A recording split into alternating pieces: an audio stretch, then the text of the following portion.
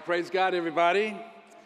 So glad to see you. We have a lot of really cool stuff happening at Christian Life. Glad that you are a part of it. And gosh, as the lead pastor here, for those of you guys that have been sowing into the ministry stuff that we've been doing, thank you for that. I don't know who you are, and I know you're giving unto the Lord, not for recognition, but we really do appreciate it, and you guys should be glad to hear that sort of thing. Can I just say that this morning we're really going to talk to our church body today. This is a message for our church family. I know we have lots of guests that are here and guests that are watching online. We actually have Texas Star, the group I told you about a couple of weeks ago that's here. I'll introduce them. And really some cool things that are happening with them and that outreach. But I want to just say to all of us Christian lifers, you know, I can't speak for all Christians in the United States, but I can talk to us, including myself. And I have a word for you, and that is this, that the days of being a passive Christian need to come to an end. The days of being a passive Christian, they just need to come to an end. And if you are a part of this church, I'm going to be challenging you. We are going to be challenging one another to catch fire with the zeal of God. Amen.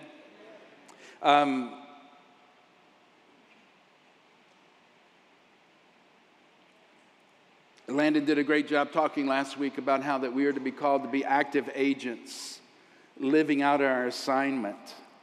And we have been talking about this dual focus of reaching nations and neighbors. And I want to just finish this month-long series talking about the nations. There's so much that's happening on the world stage right now that I think has a lot to do with the end times. That I think it's important for us to have a conversation. You know, leaders of nations who have consistently opposed Christianity and even hated Israel are aligning themselves, even right now right before our eyes, and positioning themselves, I think, with the goal of world dominance. You guys know what I'm talking about. It seems like an alliance is forming between Russia, China, Iran. You know, of course, North Korea continues to grow. It's just crazy to think that that little country is a nuclear threat. And all these nations that we're seeing that are aligned together, they have something that's very much in common. They were or have been or currently are the worst abusers of religious freedom. So many Christians have been killed, martyred in these nations. I remember several years ago when the Iron Curtain fell, Carrie and I, we were much younger people back then, but we took teams into the Soviet Union and preached the gospel, and it was amazing to see how grateful and thankful the people of that nation were, because they had never been able to own a Bible. They didn't have Bibles written in their own language. And I remember we carried 80,000 New Testaments that had been translated in Russian. Carrie and I sang songs in Russian. Well, she really sang. I just kind of groaned. But we didn't even know what the words meant, but we faked it. And people just gathered all over. People are hungry for the good news of the kingdom.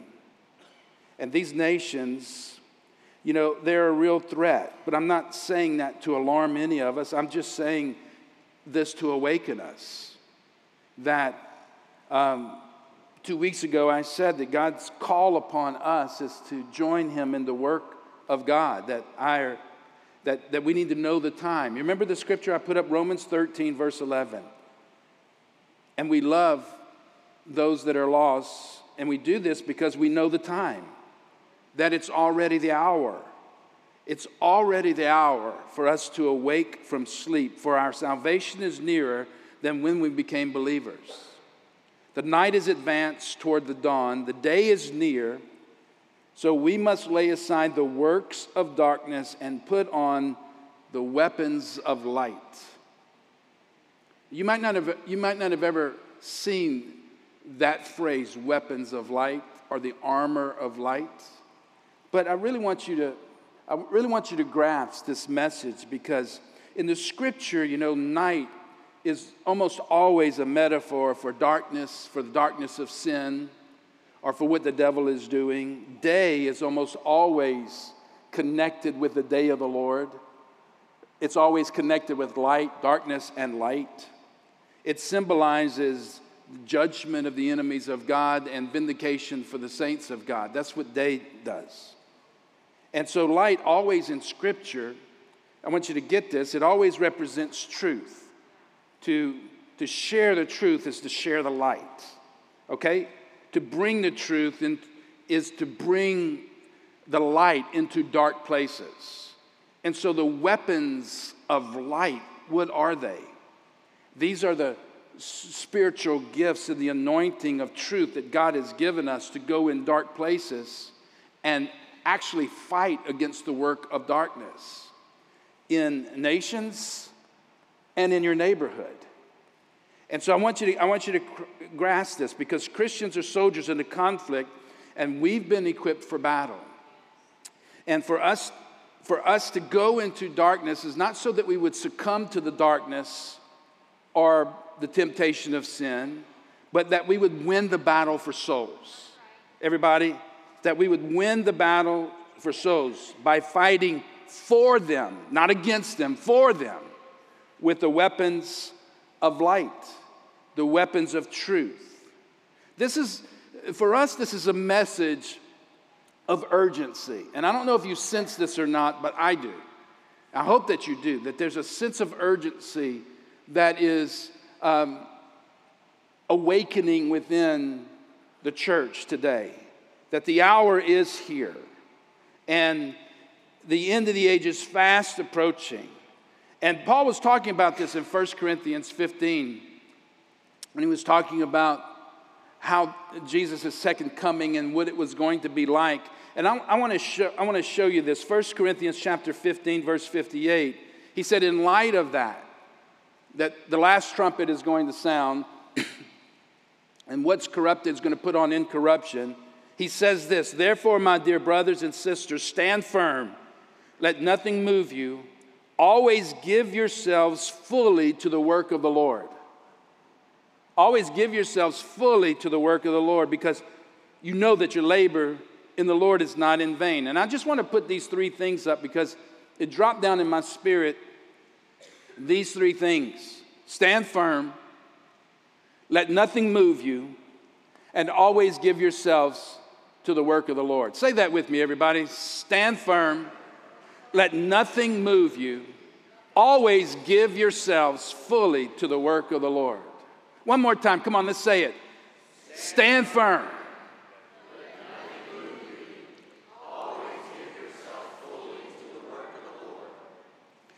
I think if you left today and got nothing else, if you took a snapshot of that, or it imprinted on your brain, you could leave with something that is so powerful from the Lord. Because in these days, you have to stand firm.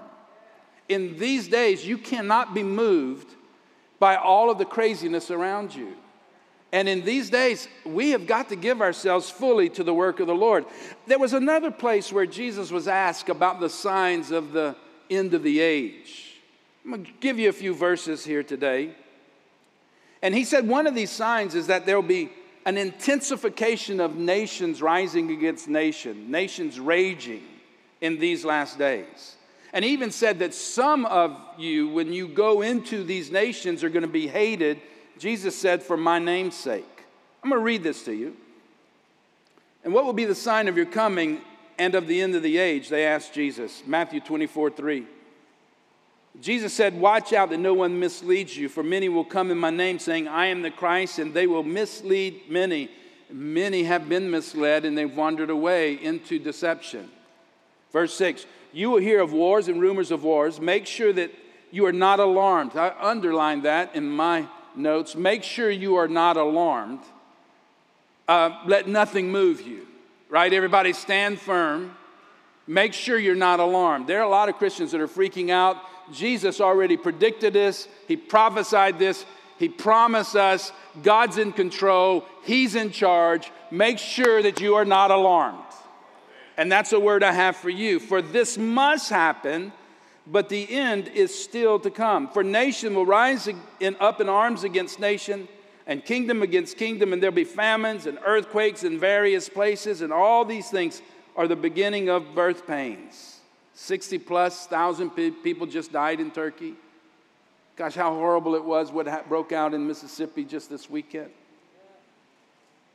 Then they will hand you over to be persecuted and will kill you. You'll be hated by all nations because of my name. Then many will be led into sin, and they will betray one another and hate one another. Verse 11, and many false prophets will appear and deceive many. And because lawlessness will increase so much, the love of many will grow old. This is a familiar passage, but I want you to see verse 13. But the person who endures to the end will be saved, and this gospel of the kingdom will be preached throughout the whole inhabited earth as a testimony to the nations, and then the end will come. So Jesus is predicting in the last days, I believe, there will be a groundswell, there will be an upswing, there will be an increased urgency of the gospel being preached all around the earth to all nations.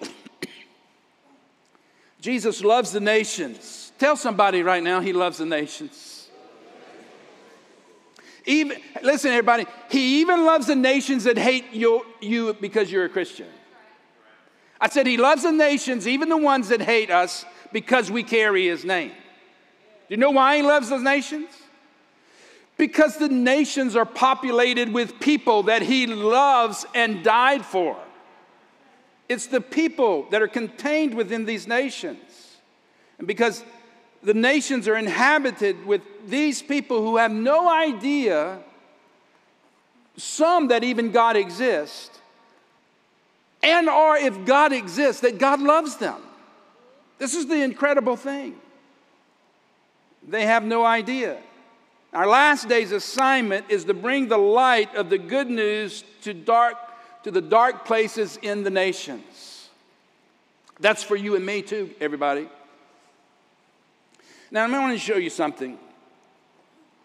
If you go to Luke 24, Matthew 24, now we're going to go to Luke 24. I want to show you, this is Easter season, and I want to show you where Jesus, the pre-crucified Christ, spoke to them about the last days, and now the risen Christ is speaking to them again about the last days. The pre-crucified Jesus answered that question in Matthew 24, but now in Luke 24, the risen Christ doubles down on the assignment and the calling of our lives. In fact, if you go to Luke 24, you find that the disciples had discovered an empty tomb. You know this story. And two of the followers were on the road to Emmaus, and Jesus appeared to them, and they didn't know it was him. And then he opens up their eyes, and then he disappears. And they run to the 11, and they start telling them what happened. Well, while they were talking, I'll read it to you. Verse 24, Luke 24, 36. And just as they were telling them about it, Jesus himself suddenly was there standing among them. Amazing. Can you imagine that? And the risen Christ, all of a sudden, boom, there he is. And they freak out. They think they're seeing a ghost. He tells them to be calm down. The whole group is startled. They're frightened. They're thinking they're seeing a ghost. And Jesus says, look, here's my hands. Here's my feet. And then they still didn't believe. They were filled with joy, but they still thought this is a mirage or this is a ghost. They were freaking out. And then Jesus, I don't know if he was hungry or if he was just doing it for a sign. He says, but y'all got anything to eat? I don't know. I laughed too when I was reading that. I'm like, Jesus liked fish. So he asked for some broiled fish, and he ate it right there in front of them. He shows them his hands and his feet. He tells them to stop freaking out. Then they were filled with joy. Verse 44, then he said, when I was with you before, this is the risen Jesus talking about the pre-crucified time that he was there. When I was with you before, I told you that everything written about me in the law of Moses and the prophets and in the Psalms must be fulfilled. Then he opened their minds to understand the scriptures. Boy, what they blessed. And he said, yes, it was written long ago that the Messiah would suffer and die and rise from the dead on the third day. It was also written that this message would be proclaimed in the authority of his name to all nations, beginning in Jerusalem, that there is forgiveness of sins for all who repent, and you are witnesses of these things. We just sang that. I love that anthem, that song we were just singing about during this whole series, that you are witnesses of this. We are witnesses of his power, of his life, of the resurrection, and you are witnesses of it. Can you see this is Luke's version of the Great Commission, that this message is going to be preached to all nations, the forgiveness of sins for those who repent. And then, you know, the most common version of the Great Commission is Matthew's. Matthew 28:19, go therefore make disciples of all nations, baptizing them in the name of the Father, Son, and the Holy Spirit, teaching them to observe all that I commanded you, and behold, I am with you unto the end of the age. There are some people who want to discount this Great Commission from being our commission because they think, well, he was just speaking to them and they were filled with the Spirit. So there was this incredible anointing that just ramped up and it spread around the gospel. Well, that is all true. But if Jesus was only speaking to them, they were not alive at the end of the age. They would not live until the end of the age. I think this is the Great Commission for all saints, to take the scripture to all nations, in all history, past and also time to come. So I want you to see, everybody, that the Great Commission is our shared mission. In fact, I want you to get this. It is our co-mission. The commission, would you look at that, everybody? I want you to see this, is that Jesus knew what his mission was, and he gave us the same mission. So the commission is our co-mission. We are partnering with him.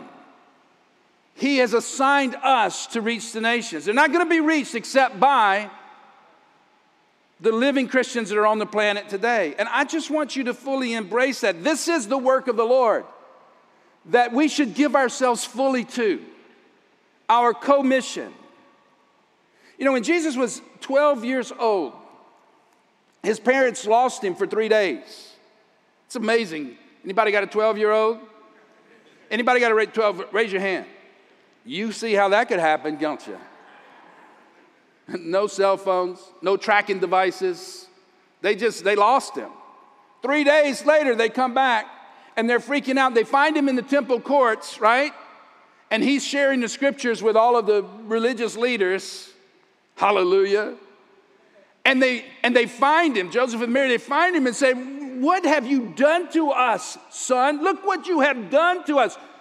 And Jesus answers them and says, why are you so worried? Didn't you realize I would be about my Father's business?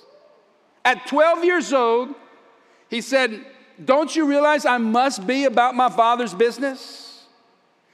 Fast forward 21 years later, he's hanging on a cross about his Father's business, breathes his last breath, and with it he cries out, say it with me, everybody, is finished. It's like a bookend between a 12-year-old Jesus being about his Father's business and the fulfillment of his mission when he breathed out his last breath and said, it is finished. And then if you look at John's version of Luke 24, whenever the risen Jesus showed up just out of the blue and freaked them out, look at it in John 20, verse 19. That Sunday evening, the disciples were meeting behind locked doors. This is Easter Sunday, by the way. because they were afraid of the Jewish leaders. Suddenly, Jesus was standing there among them. This is John's version. "Peace be with you," he said, and as he spoke, he showed them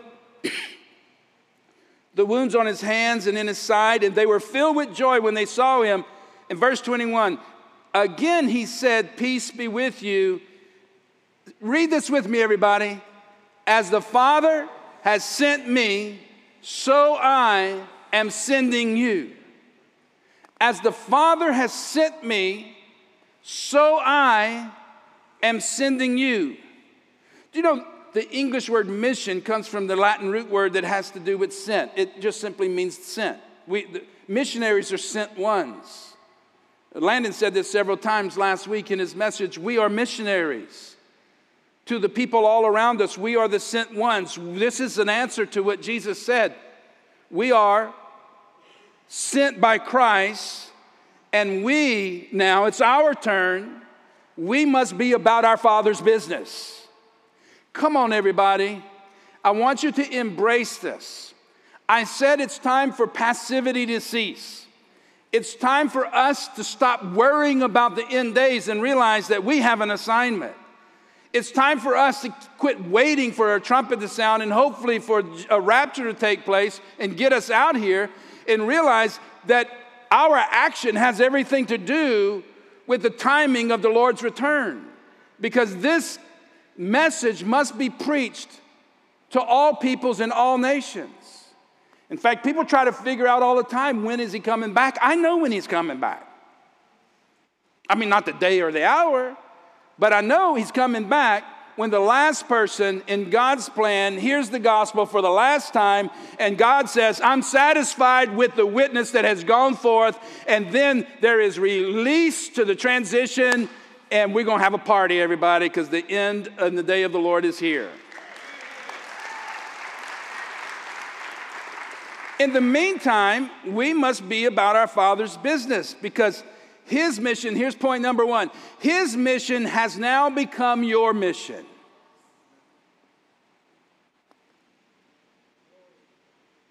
His mission has now become your mission. I don't know if you're convicted yet, but if you're not, I'm going to keep preaching at you. I'm just saying that a lot of us have spent way too much time being passive about what God has done to us, and we've not answered the call of God. And we're glad to be saved. We're glad to have Jesus in our life, and we're excited about going home to be with the Lord.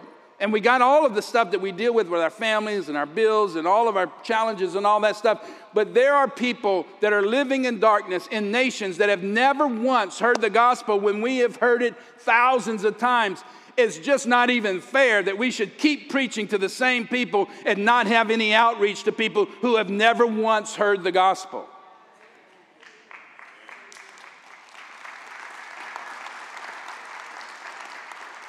I know it's a little weak, but thank you, everybody, for the agreement. That's the kind of applause that comes whenever you're convicted. I get it. Here's the next point. Not only is his mission and now our mission, but your mission is not a burden, it's a privilege. Incredible. I mean, honestly, there are lots of times whenever I'm speaking for the Lord or teaching the word or sharing my faith or praying with somebody, and after it's over, I'm like, I can't believe I got to just do this. I just can't even believe that I got to do this. I cannot believe that the person that I am, the screw up that I am, and the times that I have stumbled all through my life, that God still loves me enough to let me partner with him. It is an incredible privilege of God's grace, his long suffering, his mercy, his goodness, that he would operate through me. It's not a burden. It's like, oh, he's going to take up an offering for missions in a minute. Or it's like, you mean I'm going to have to go and tell my neighbor about Jesus? It's not a burden. It's a privilege, everybody. You have to change the filter in your brain. 2 Corinthians 5:17. I love this in the Living Version. When someone becomes a Christian, he becomes a brand new person inside. He is not the same person anymore. Can you say amen to that? A new life has begun, and all these new things are from God, who brought us back to himself through what Christ Jesus did. And God has given us the privilege, and God has given us the privilege, and God has given us the privilege of urgently urging everyone to come into his favor and be reconciled to God. You are God's ambassadors. I can't believe he chose you, but I can't believe he chose me. He's just good like that.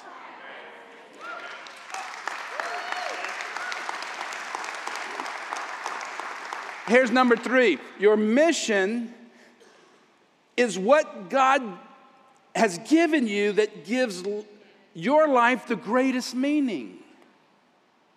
It's your mission that gives your life the greatest meaning. Listen, if we fail at fulfilling our God-given mission, our co-mission, if we spend a lifetime and we fail at this, then we have wasted what God has given to us.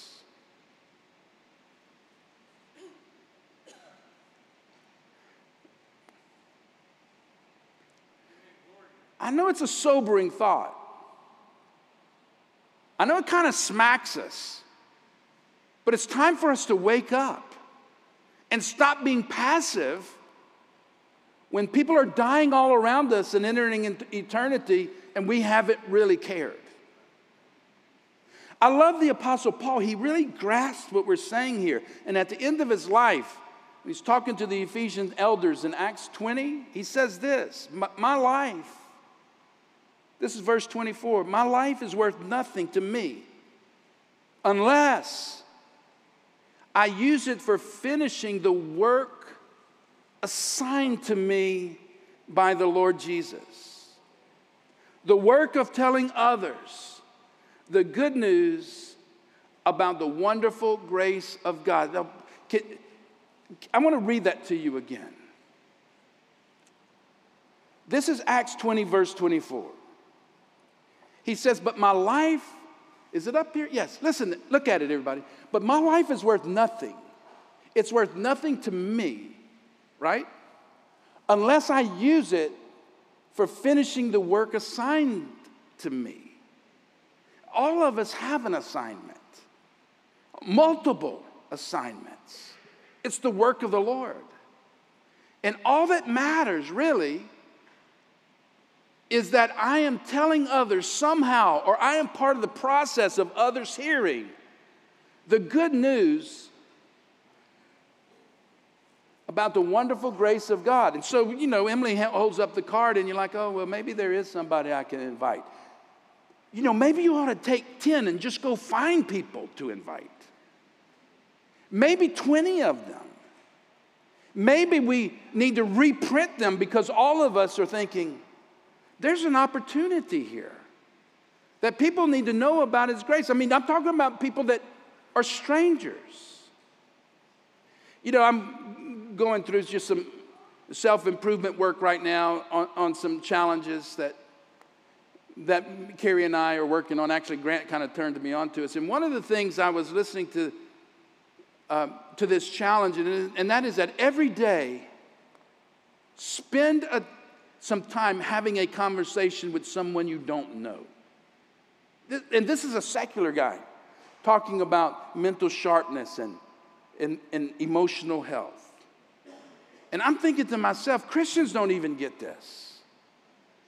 And so I'm wondering if maybe that we should just start looking for conversations. That's what Landon was challenging us last week. And that card is a great opportunity for you to seize the moment and let your life have some meaning. Everybody, I'm challenging all of us. And I just want you to get this, that God's timetable for the conclusion of this age is connected with the completion, our completion of our mission, of our assignment, with the commission, our co-mission. He's finished his, and now he said, as the Father sent me, now I'm sending you. And just before his ascension, the disciples were asking Jesus again, They were infected with the same disease we are. We want answers. We want to know times. Come on, we want you to give us a date. Give us a year. When are you coming back? When will Israel rule? When will there be a new heavens and a new earth? We're sick of all this stuff. When? I'm going to show you. Acts chapter 1:16. This is before he ascends. This is the risen Jesus again. So the apostles were with Jesus. When the apostles were with Jesus, they kept asking him. I chuckled at that because I just see a bunch of Christian lifers in this. Just keep asking me. And I don't really mean to offend everybody, but I get asked all the time, what does this mean? Is this the end? What does this mean? Is this connected with the end? What does this mean? Is this prophecy? What does this mean? And people keep asking and asking and asking and asking. I'm not offended. You can ask me, but maybe I'm going to start answering like Jesus. I'm just going to say, the Father alone has authority to set the dates and times, and they are not for you to know. So stop asking. I don't have if Jesus didn't have the answer, why are you asking me? Come on, everybody, can you laugh at yourself a little bit? Because we're just like the apostles. We keep asking. We keep asking. We keep asking. People keep asking. People keep asking. And people got charts. They got dates. They got predictions. They're drawing crowds. They're selling books. Come on, everybody. People are experts on the end times. And yet Jesus is not the expert on the end times. He said only the Father knows, and it's not really for you to know. In fact, what he did, instead of talking about end times, he redirected them to the Great Commission. He redirected them to their mission. Forget about when it's all going to happen. You got work to do. Now fully commit yourself to the work of the Lord. Look at it. The Father alone has the authority to set dates and times. It's not for you to know, but you will receive power when the Holy Spirit comes on you, and you will be my witnesses, telling people about me everywhere, in Jerusalem, in Judea, in Samaria, and to the ends of the earth. I'm just saying, in Murfreesboro, in Christiana, in Knoxville, I'm just saying, in Georgia, in California, in China, in Iran. Come on, everybody. We are called to go to the ends of the earth and then let the end come whenever God is ready. And he said, enough has been done. So just stop it. Stop the speculating and start articulating. Start announcing. There's good news. Okay. So I've done my best at challenging you on the biblical foundation and the Great Commission that Jesus gave to us as an assignment.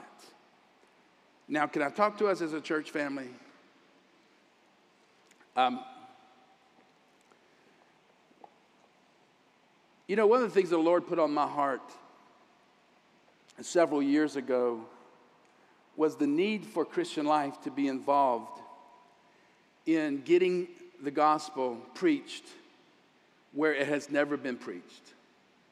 In villages, in cities, in nations around the world. And I feel like that we have to reach our neighbors. It's our Jerusalem. We have to care about our city. But we also need to think about the nations, because he loves the nations. And we've not really done a very good job currently with the spreading of the gospel to the nations. Let me show you some statistics of where we stand with unreached people groups around the world. Okay, I'm going to put something on the screen. I want you to see this. This is according to the Joshua Project, and which my home church worked on many, many years and has kept going. But this is the global summary. There are 17,435 people groups that they have identified in the world. So of that 17,435, there are unreached groups These are people that have never had the gospel preached. There's no sustaining ministry in 7,425 of those groups. The total population now in the worldwide is almost 8 billion, and the unreached population is 3.37 billion. That means that there are 42% of the people, almost 43% of the people living today on the planet are living in an unreached people group. That's a lot of work. There's a lot of work for Christ followers to do. And we are so busy in churches in America, particularly building castles, and we're more worried about when the end times are going to come, and am I going to be able to, get my money out of my 401k before I die, than we are about 42% of the people have never heard the gospel or have never experienced the love and the grace of God. And so the Lord just spoke that to me, that we can't do this. We can't play church. We can't be passive. We cannot neglect the call of God. We have a mission. It's our co-mission. We are co-partners with Christ to fulfill the mission. And we have work to do. And we must stand firm and not be moved by anything, but we must fully devote ourselves to the work of God because the end is coming. And so my challenge is for that. I want you to see this. Now, I want to show you where these people groups primarily live. Let me show you this map. Okay, this is the progress of the gospel by people group. Okay, so you see the legend here. The red is unreached people or the least reached people. Yellow is a formative or nominal church. There are, like this is a Russian Orthodox church is up here. Green is established and significant churches. The believers in Latin America, hey, all the Hispanic people in here, glory to God. Way to go. Way to go.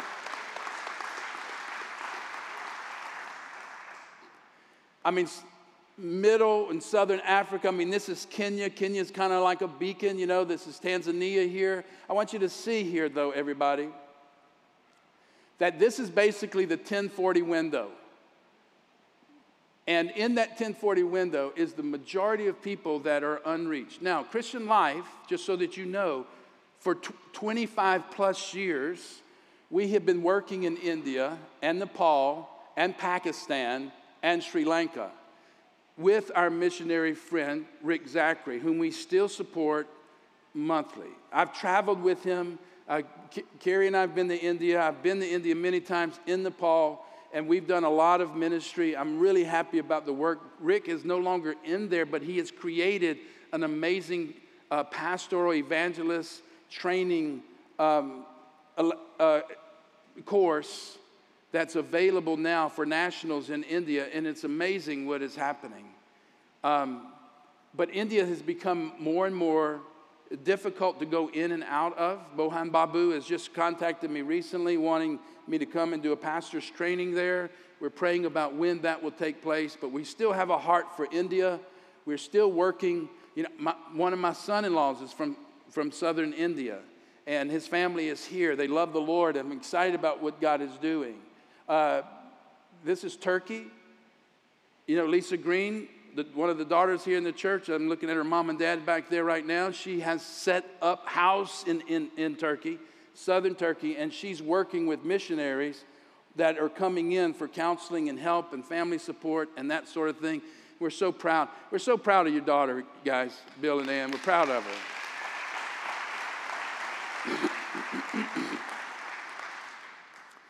And so to answer this, one of the things that we really have felt to do is that God connected us with Yunusa Jao. He was just here just a month ago. And you met some of the leaders from New Generations. We had them up here on the platform. And 4 years ago, we took a plunge and we committed $25,000 a year to work with reaching an unreached people group called the Wolof. And the Wolof people are quite large. It's a quite large tribe, but they're in Senegal. And then you guys have that map. where the Wolof people are. This is Senegal. Now, David and Landon and I went this last summer, and we are working primarily with the Wolof that are in Casamance. Now, Casamance is part of Senegal, although they kind of want their independence. But now, because of your giving, and you have given over $100,000 in the last 3 or 4 years into this ministry. I said you've given over $100,000 in the last 3 or 4 years. You know what? We need a new sound system right now. But we've been paying off debt, and we've been winning the loss the whole time. Instead of taking money that we're reaching overseas and spending it on ourselves now, it's only time just to ramp it up. We've paid off the building, and it's time for us to see what else can we do to reach more unreached people groups. And this co-mission, this co-partnership we have with New Generations and Yunusa Jau is something that we're feeling really strongly to pursue all the more. Because of the ministry that's happened here, now the Wolof in Casamance, they're taking the gospel into the Gambia. They're going north of the border, and they actually are establishing churches. It's amazing what God is doing, and it's because you were willing to invest and send nationals into the field. It's an amazing thing that's going on. I'm so proud of you. I'm glad to be a part of it. This is part of our calling. This is the work of the Lord. Now, this is what I want to do today, everybody, is we have been praying about the next people group that we could reach out to. I've had long conversations with Yunusa, and where is his burden now? Let's put the next map up. I want to show you, because we are working primarily right now with New Generations in West Africa. I have done a lot of work in North Africa and East Africa through the years. I've been in Southern Africa, South Africa, Zambia, Zimbabwe, all of that area. And I love all those places in Africa. But what I really have a heart for is right now is the Muslims and the Islamic and the animists that are idol worshipers in West Africa. It's time for them to have a move of God. There's been moves of God in South Africa and East Africa and Central Africa, but Northern Africa and Western Africa, these are really difficult places, and a lot of those unreached people groups live there. And so we are working right now in Senegal, but this is where Yunusa is from, Côte d'Ivoire. And so these nations, they house another really large tribe that's unreached, and they're called the Malike Jula. Put that up on the screen. The Malike Jula. This is an unreached people group that live in that area. Now, these guys are traders. In fact, that's what they've been doing. They've established, they live along the trade routes, this group of people. I mean, for centuries they've been there. And they were evangelized by Muslims. 80% of these Malike Julas, they are of the Sunni Muslims. And 20% of them are idol worshipers. They're animists. And put my map back up, please. So Yunusa and New Generations has been working out of Côte d'Ivoire, but they're in Burkina Faso, in Ghana, and Mali. In fact, that's where they kind of started. They're also in Guinea here, Guinea-Bissau. There's a group of Malike Jula that live in Manhattan, 15,000. There's another group of them in Enclave in Canada, another several thousand. But most of them are in these nations right here, 1, 2, 3, 4, 5. And God, I think, is attaching us to this vision, everybody. And so today, I'm casting the vision for us to adopt these for the next 4 years. We will continue to invest $25,000 a year with the Wolof, because there's a move now. That part of Casamance, there's a movement. They would no longer be considered unreached people groups because they're self-sustaining ministries, and it's as a result of you guys.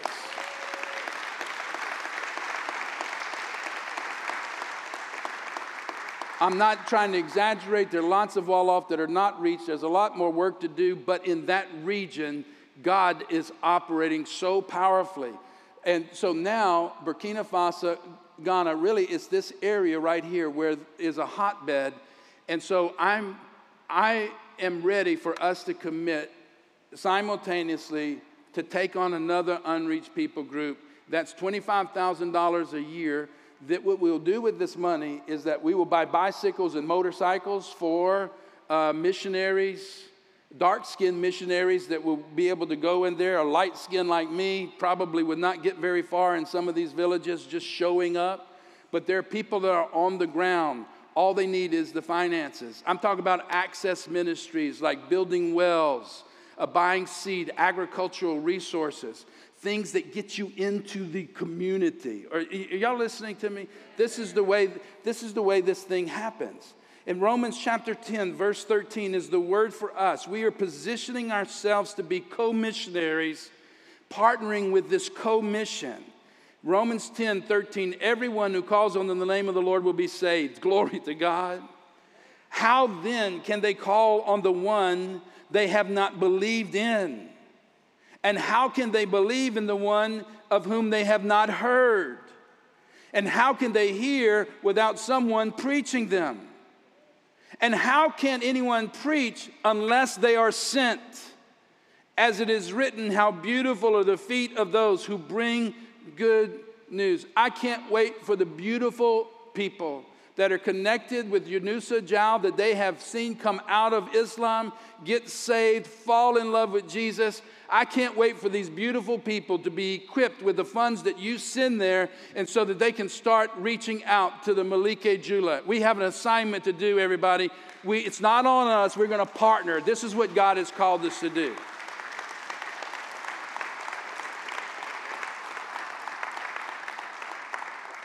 So we're talking about 4 million people. They have a completed Bible that's been translated in their own language. Their greatest need right now is just for workers, people that will go. And so, what can you do? Well, I think that there are 3 things that we can do. One, there's obvious, some of us are going to go. God's called some of us to go to the nations, to leave physically and go. But God's also called us to pray. So some of us are goers and some of us are prayers. Luke 10, Jesus told them the harvest is plentiful, the workers are few. Ask the Lord of the harvest to send out workers into the harvest field. Paul was in prison and he said to the church in Colossae, he said, would you pray that God would open up a door for my message? So we pray for open doors. And then some of us, just trying to be cute here, we're not goers or prayers, but we are payers. In fact, your greatest partnership discipline is to give. I'm just telling you, the American church is still wealthy. And 100 of your dollars goes so far in places like this that you would not even believe. And so I think that this is what God has called some of us to do, is to finance this mission. I mean, you just think they have Bibles already translated in Jula, but they need copies. Here's another thing that they need, is they need audio versions of it, because there's so many that live in that area that are illiterate. They can't read, and they're not ever going to learn how to read. And so when they go into a village, they share stories about the gospel and have just a little discovery Bible. They just find a person of peace. They go in the village, they tell a story, they sit in the circles, and they ask them, what did you hear from God in that story? And they start discovering truth. And next thing you know, they're praying for somebody that's sick, or somebody that's blind, or somebody that's crippled, and the power of God hits them and they get saved. In villages, they give their hearts to Jesus. That's how Muslims get saved. And it's happening by the droves, everybody. And we can facilitate that.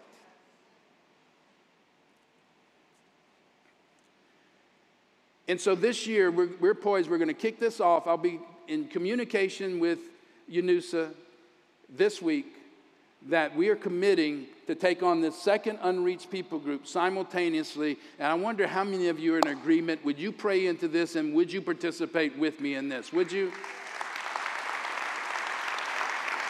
Amen. Now, let me close my message. God's called us to our neighbors and our nations. And I like to say that there are nations within nations, or people groups within nations. You just look around right now at how many ethnic people, non-typical white American people that we have here in this room today. I was just kind of doing some stats recently, and I was just looking over our congregation, and we have Colombians, Filipinos, Venezuelans. I don't know why y'all aren't shouting. Costa Ricans, dozens of Puerto Ricans. We have people from Dominica. We have people from Africa, from different countries in Africa that live here and worship with us. These are your people groups. And then you know what? Within your people groups, I'm looking at Steve Swink, and he's into Longhorn cattle. There's a mission field right there. You need to talk to these Texas Star people. They might can help you out. You know, the border is open, our southern border, and people are griping and complaining. And I don't like also everybody just coming in for a free ride. But the Lord checked my spirit the other day, because you know what? We are like a melting pot, and God's bringing the nations to us. We have an assignment, and that is to reach all of these immigrants that are coming in. You say, I don't think that's fair, and it shouldn't be. Go ahead and be political if you want. You can also start asking God when the last days is. But I think the Lord's going to say, would you shut up and stop that and get busy with the assignment God has called you to?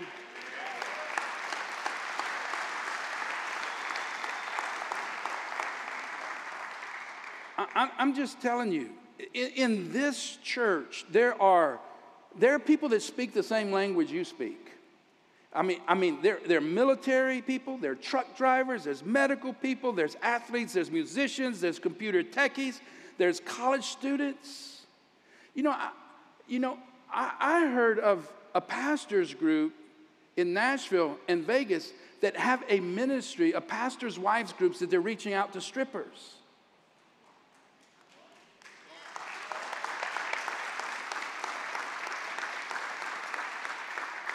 Brothers, that is not your calling. But it's somebody's calling.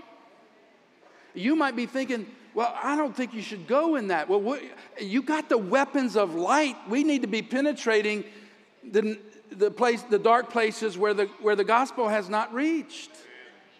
Anybody listening to me? In fact, some of you might even think, I don't like Muslim people. I'm not giving one dime to reach a Muslim person. Can I ask you something?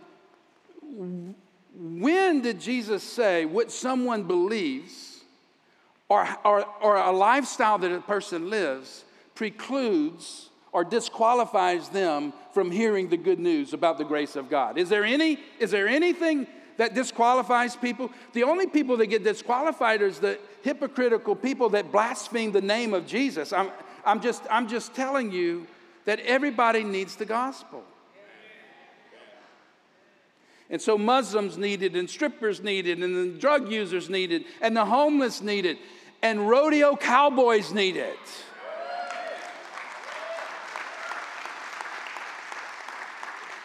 A few months ago, Matt Phelps came to me, and we sat up in the office, and he says, I got to tell you about this vision and what's kind of coming together. He said, there's a group of guys, and we have felt led by God to form a group, a country and Western group. And we feel like that God is opening up a mission field for us to go into that venue or go into that arena and bring good, healthy entertainment. By the way, why is it that Christians have to abdicate and give the entertainment world over to the devil? And he said, will you pray with us? And I'm like, delighted to. Sounds like God to me. I think of Christian life as being like the Antioch church, and that there are all kinds of ministries that just spring up out of this church. And it's not controlled by me. It's not run by me. Our staff doesn't have anything to do with it, but we're like, come on, go get it. Let's use the weapons of light and reach people in dark places. And so Matt asked, since this is his home church, if we would pray over them for this assignment of what Texas Star is doing. You saw this big old beautiful bus. I'm like, whoa, what is happening? And I want to introduce you to these guys right now, and I don't want you to leave church yet. Give me about 10 more minutes, everybody. And I want to bring them up on the stage, and I want to introduce them to you, and I want us to pray over them, and you might want to even hear them sing a song. I don't know if anybody wants to do that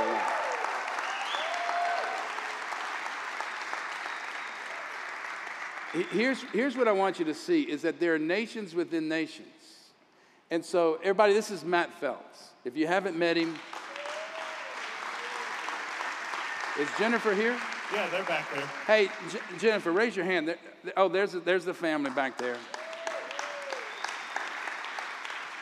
I know if you don't sit over in that section, they never migrate over here. We got to work on that. We do. And We're but going to reach that nation over there.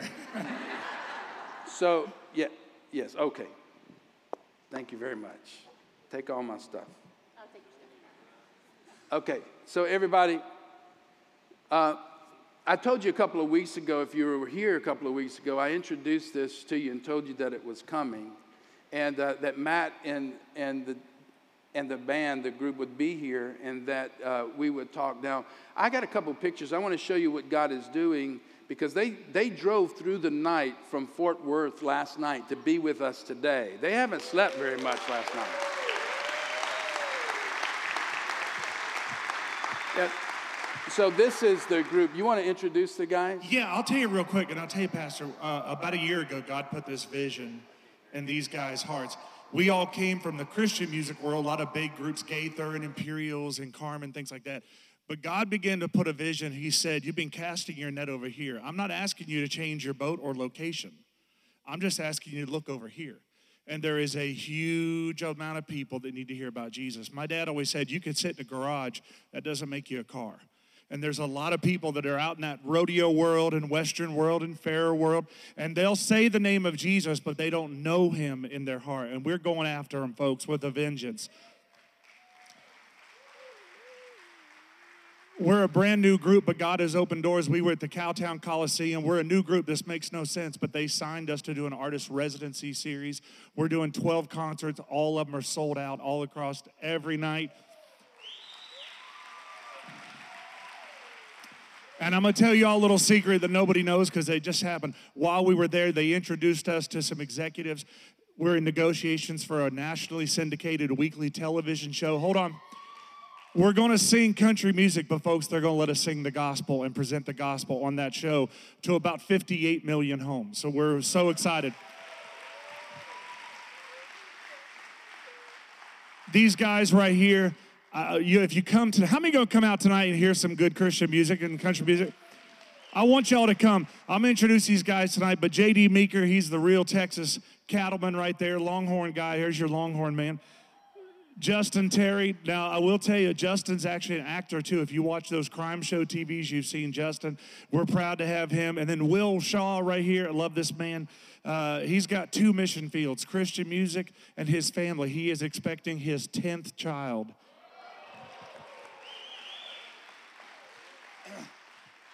Yeah, there they are. Where are they at? Where are y'all at? Are they here? Oh, Shavana? Okay, there's one of them right there. Hey, everybody, show the other picture. I want to show you the crowd that they were singing to. That's last night in Fort Worth, right? Yeah, Fort Worth, at the historic stockyards there in Fort Worth. And JD was telling me after they were done, there was a guy that came running down out who was a new believer, who was a Jewish convert, and he told JD, he's like, I don't know what's going on, but the anointing was all over your group, and I'm so glad at what y'all are doing. Listen, guys, I'm just saying that all of us are called to use our gifts. Amen. And with a little mixture here of the weapons of light. Yeah. And that's what's happening. You say, well, I don't know. Should they be going in bars and all that kind of stuff? You know what? I don't know. I asked you a minute ago, when does somebody's lifestyle or beliefs preclude them from being able to hear about the love of Jesus? Amen. I think instead of trying to tell everybody, won't y'all come to church? Let's do that. But how about we also go to them and tell them the gospel? Amen? Yeah. All right, listen. I want them to sing a song, okay?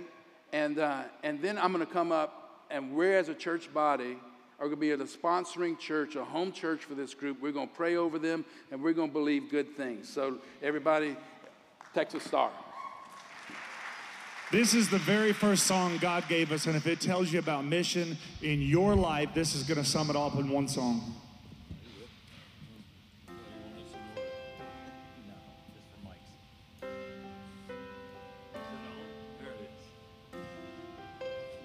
Smile, that's okay. So many miles I've traveled, so many songs I've sung.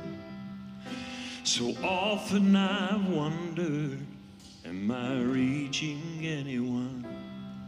Sometimes I get tempted to pack it all in until an amen from the back row reminds me again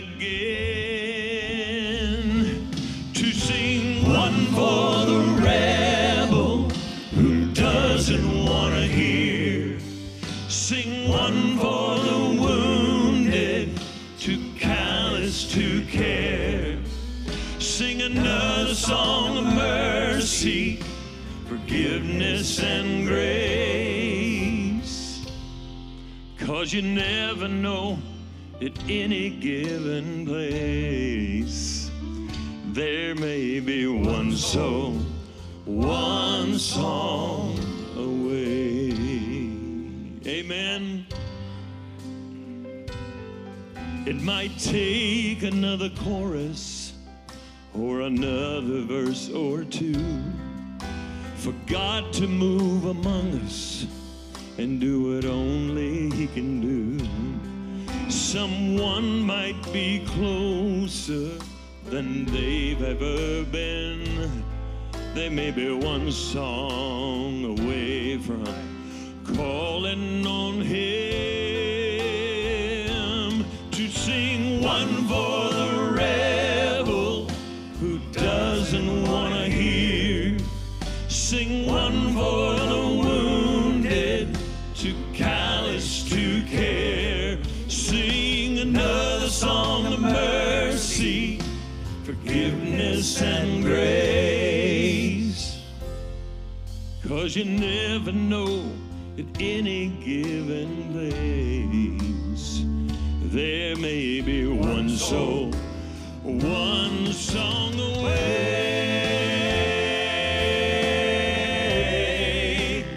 Just one song away.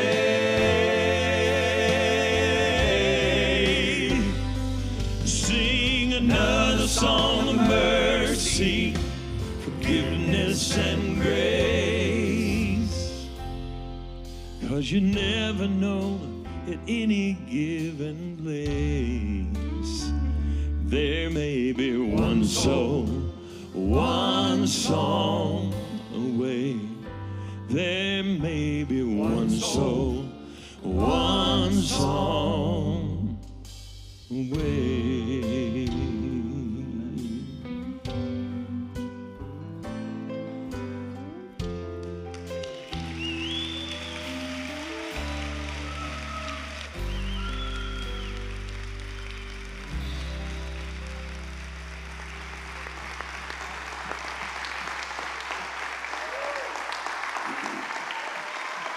Come on, everybody, let's really give the Lord praise.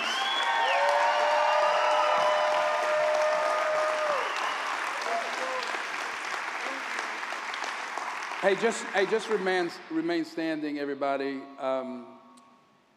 You know, when Matt and I were talking back, I think it was November, December, about this, them being here, this is kind of the official beginning of their tour, even though they've already done some shows, and they just wanted to be here so that we could pray over them. And they're going to do a show tonight, and there's no fundraising, there's no tickets that need to be bought. It's just, I think, I want to encourage you to come.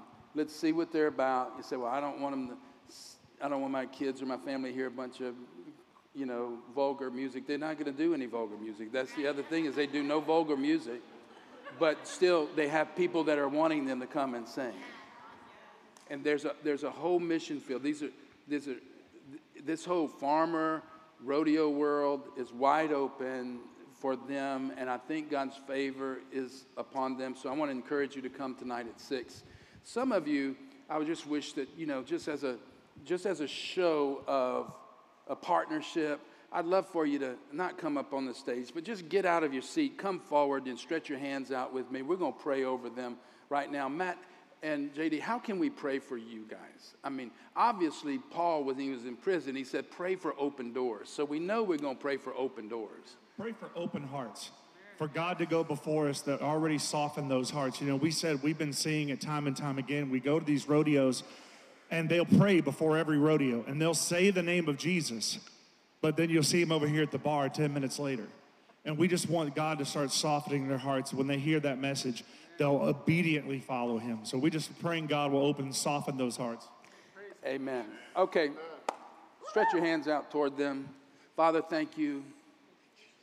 Lord, this is the answer to the great commission. To go into all the world, to all people groups, Lord.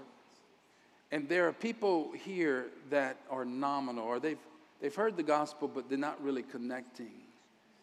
And Lord, all the money, the time, the effort, it's all been spent. But if one person gets right with God for eternity, how do you put a price on that, God? And so we pray for them. Lord, you already are opening up hearts because there are people that are saying, yes, we want to be in relationship with you. So I pray, Lord, first of all, that everything that the devil would do to destroy this group will be already defeated before the assignment is released upon them. I pray protection over them. I pray, Lord, for open doors. Even with this television opportunity, I pray that the enemy would not disturb that. Let it come to pass, and that you'd give them creative ways, Lord, to entertain and present the gospel at the same time.